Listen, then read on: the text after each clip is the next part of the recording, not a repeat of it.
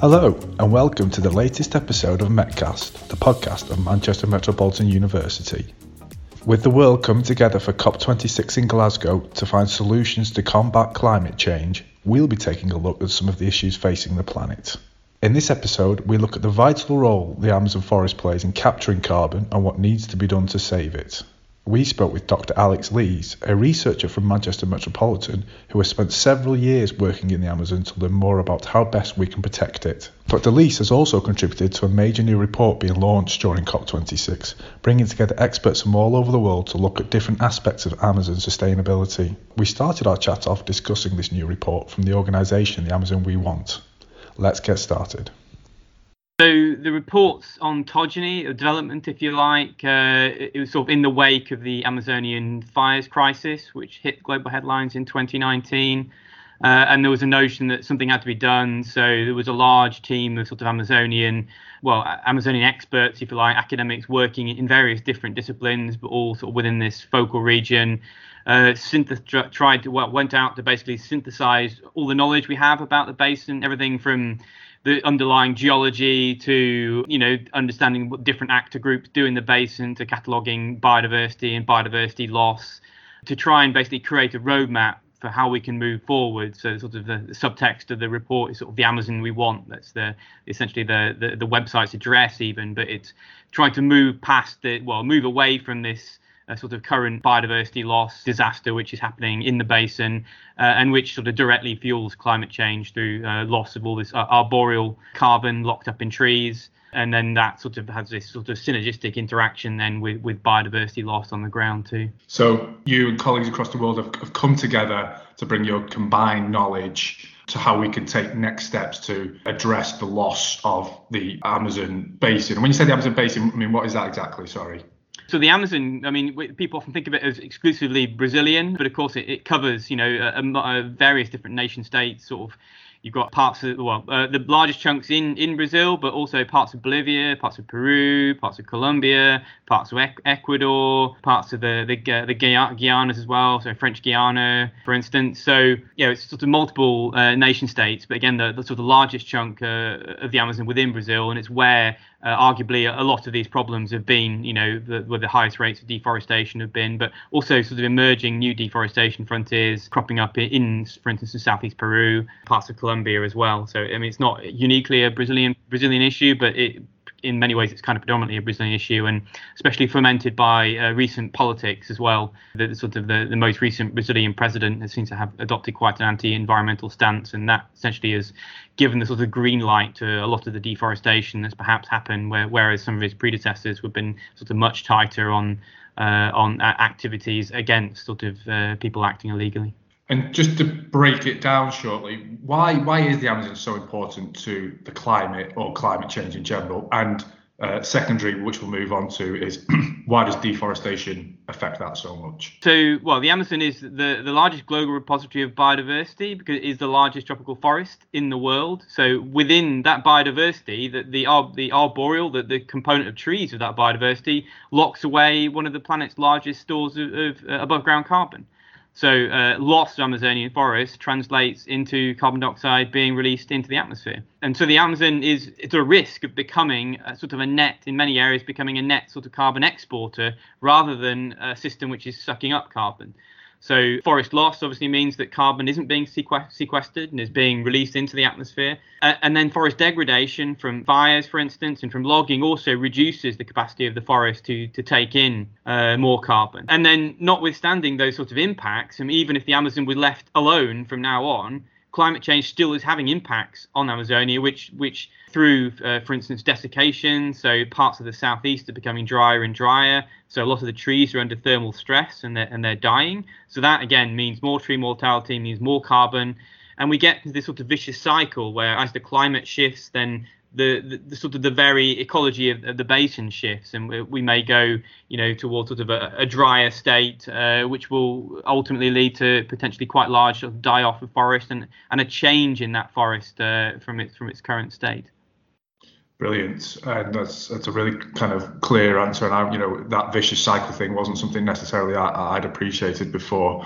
And in terms of the deforestation, then I guess its role is essentially really just adding fuel to the fire in terms of releasing more carbon. Yeah, so fundamentally, we are releasing carbon which is locked up, and we're stopping the further deposition of carbon which might happen if the forest is left alone. So there's huge potential for restoration of large areas which are currently abandoned land on Amazonia. And a lot of that restoration is happening passively, if you like, because of what we call secondary forests. So, people have historically deforested an area, and then for whatever sort of economic reason have given up on that land. And what comes back is what ecologists call secondary forest. And this regrowth is sequestering lots of carbon. But in some areas, that forest, again, has been knocked back and transferred back into agriculture. Or in other areas, we're deforesting primary areas of primary forest, which store more carbon than secondary forest. And if it was the case of, well, we have to move forward, have to develop some of these areas, and to be honest, it'd be much better to develop areas which are already open or already degrade and improve those areas,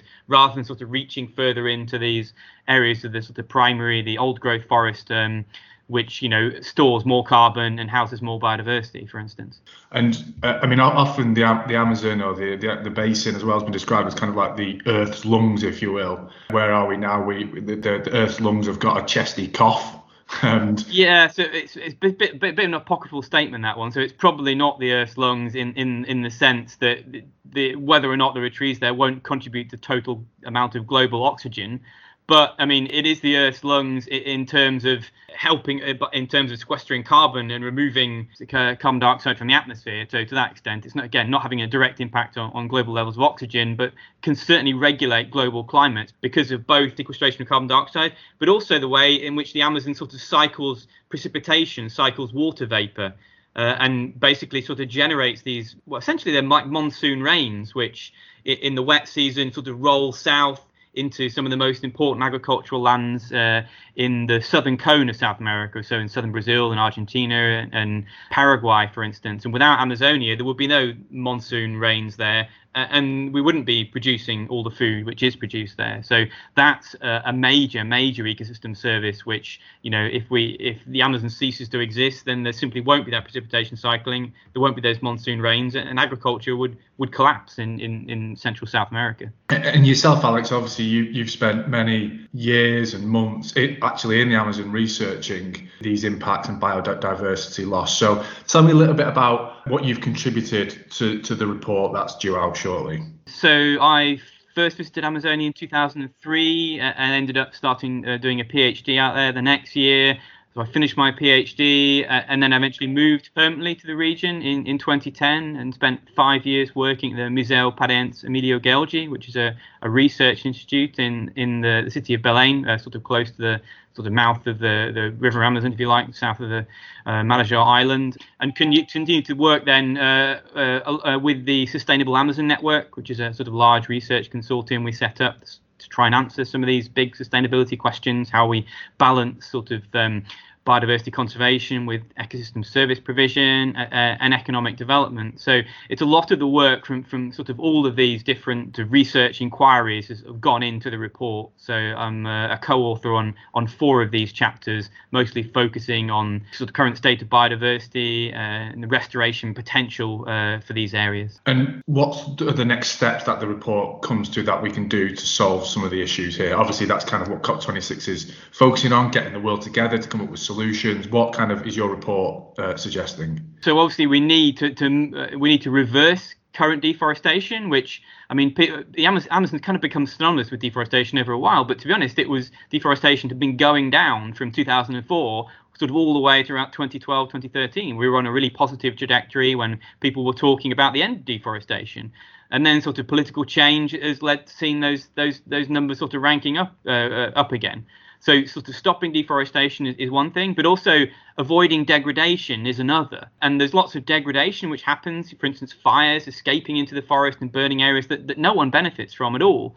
So we need sort of policies to support the sort of the end of these within forest fires. We need policies to stop that happening. We either need to sort of end fire use in agriculture or just make sure that the fire use within agriculture doesn't end up provoking wildfires, for instance. And then there's many other impacts we sort of need to look into, from illegal trade in wild animals to impacts of hydroelectric dams, so being much more clever about how we're going to generate renewable electricity in there. Huge impacts from mining and lots of illegal wildcat mining which goes on. So the sort of myriad challenges, but solutions for most of them, and most of them are quite plausible. It just sort of takes the political will to deliver it, and probably also requires the rest of the world to step up as well to pay for some of these things to happen, which is, part of the challenge.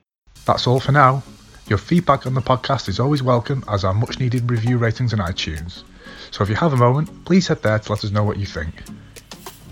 You can subscribe to your podcast on your preferred podcast platform. Until next time, goodbye.